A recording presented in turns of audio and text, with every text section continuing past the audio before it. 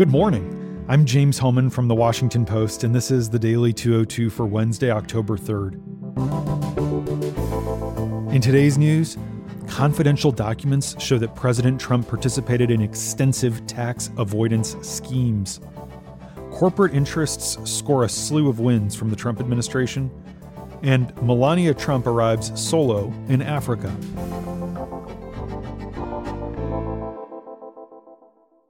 But first, the big idea.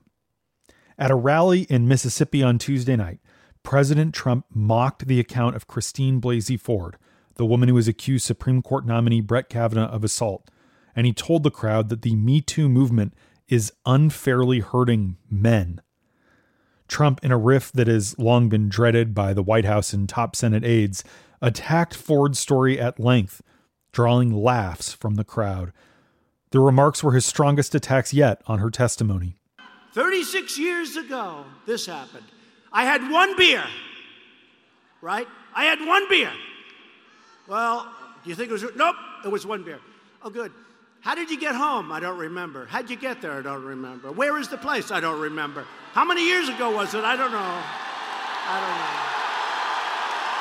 I don't know. What neighborhood was it in? I don't know. Where's the house? I don't know. Upstairs, downstairs, where was it? I don't know. But I had one beer. That's the only thing I remember. In fact, Ford has said the incident happened in an upstairs room and that she is 100% certain it was Kavanaugh who assaulted her, although she has acknowledged that her memories of other details of that 1982 evening remain unclear. Trump then complained to the crowd that Ford's testimony is ruining Kavanaugh's life.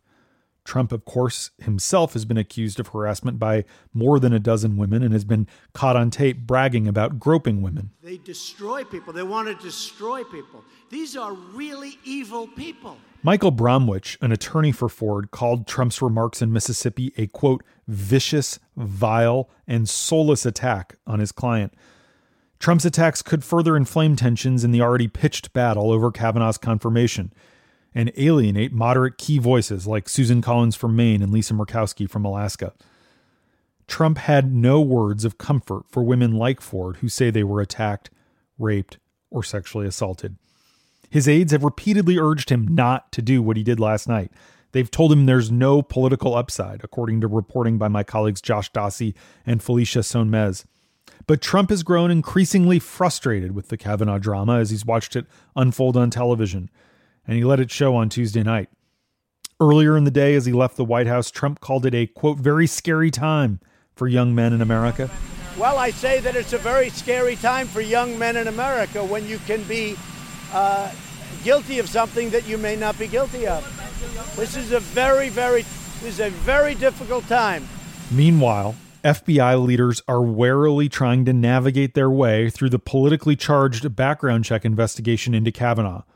The White House has given the FBI until Friday to provide the results of a week-long inquiry. Officials tell my colleagues that the FBI could finish before Friday. Some outlets are reporting that it could be wrapped up later Wednesday.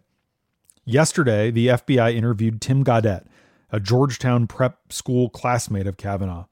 Gaudette's home was the site of a July 1st, 1982 party that Kavanaugh references on his calendar, and which might have been the site where Ford was assaulted.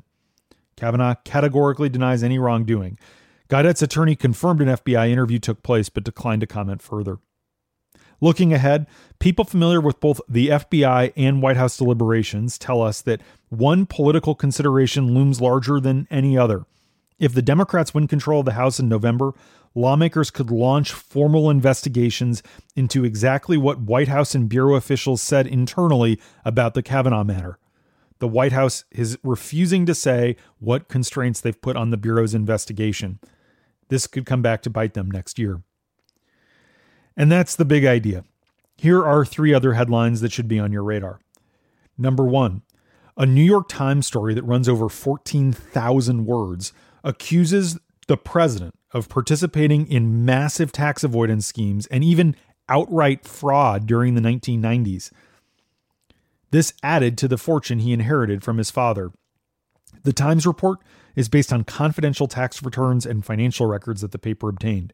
It reveals that since he was a toddler, Trump has received the equivalent of at least $413 million in today's money from his dad's real estate empire.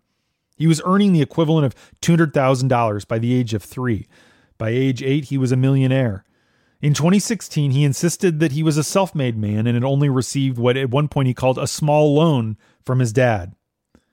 A major reason that Fred Trump gave so much money to his children the way he did was to sidestep gift and inheritance taxes. Tax experts told the Times that the methods he used were definitely improper and probably illegal. When Trump's dad was in his 80s and had dementia, his family, including Donald Trump, took over the tax evasion effort. New York State Tax Agency responded to the report by saying it is now weighing an investigation into the allegations. On Capitol Hill, some Democrats renewed calls for the president to release his tax returns, which he has repeatedly declined to do so, the first president since Richard Nixon to keep them secret. The White House issued a statement that called the Times story misleading, but declined to elaborate. Number 2, several news stories show how corporate lobbyists are winning so much they might get tired of winning, as Trump likes to put it. The Pentagon yesterday pulled its support for a regulation that would have paid defense contractors less money up front on major weapons deals. The move followed pressure from influential lawmakers who were acting at the behest of high-priced defense industry lobbyists. The federal government initially said contractors have been overpaid for years, and the regulation would save taxpayers hundreds of millions of dollars and make the U.S. military more efficient. But after defense contractors saw their stocks take a hit and fretted about getting less cash flow, they went into a full court press to reverse the move. Meanwhile, big pharmaceutical companies stand to profit handsomely from the updated North American trade agreement, in some cases at the direct expense of consumers. The pharmaceutical industry won significantly stronger protections for sales of so-called biologic drugs, which are typically derived from living organisms and are administered by injection or infusion. Critics say that the updated NAFTA shields the industry from future legislative attempts in D.C. to shorten biologic drug monopolies. And the EPA, meanwhile, is pursuing its own rule changes to weaken the way that radiation exposure is regulated, leaning on a handful of industry-funded scientists who argue that a little bit of radiation exposure is actually good for you. Really. Supporters of the EPA's new proposal argue that the government's current rules force unnecessary spending on handling radiation exposure. Critics say the proposed change would lead to higher levels of exposure for workers at nuclear installations and oil and gas drilling sites, medical workers who do x-rays and CAT scans, people living next to Superfund sites, and honestly, any member of the public who one day might find themselves exposed to a radiation release. Finally, new data from the Wall Street Journal reveals that very few companies are putting their windfall from the Trump tax cuts toward increasing wages for workers. This undercuts a central GOP rationale for cutting the corporate tax rate from 35% to around 20% last December. All told, though, lobbyists are earning their keep in the Trump era. Number 3. Melania Trump kicked off her week-long tour of Africa with a stop in Ghana. Although the First Lady's trip is considered a gesture of goodwill, it also appears to some critics to be out of step with her husband's policies. The First Lady's stops, for instance, largely highlight programs funded by the U.S. Agency for International Development, even though her husband continues to demand massive cuts to its budget and the very programs she's touting. Congress ultimately voted to fund USAID even after the administration tried to slash it because of alarm in humanitarian circles that it would diminish efforts to combat AIDS and malaria. Melania Trump also stopped by a hospital to visit new mothers. She passed out miniature teddy bears and blankets emblazoned with the logo for Be Best, her child welfare initiative.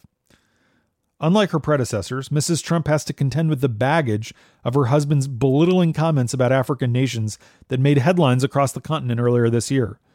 Now she's on her way to Malawi, then Kenya, and finally Egypt.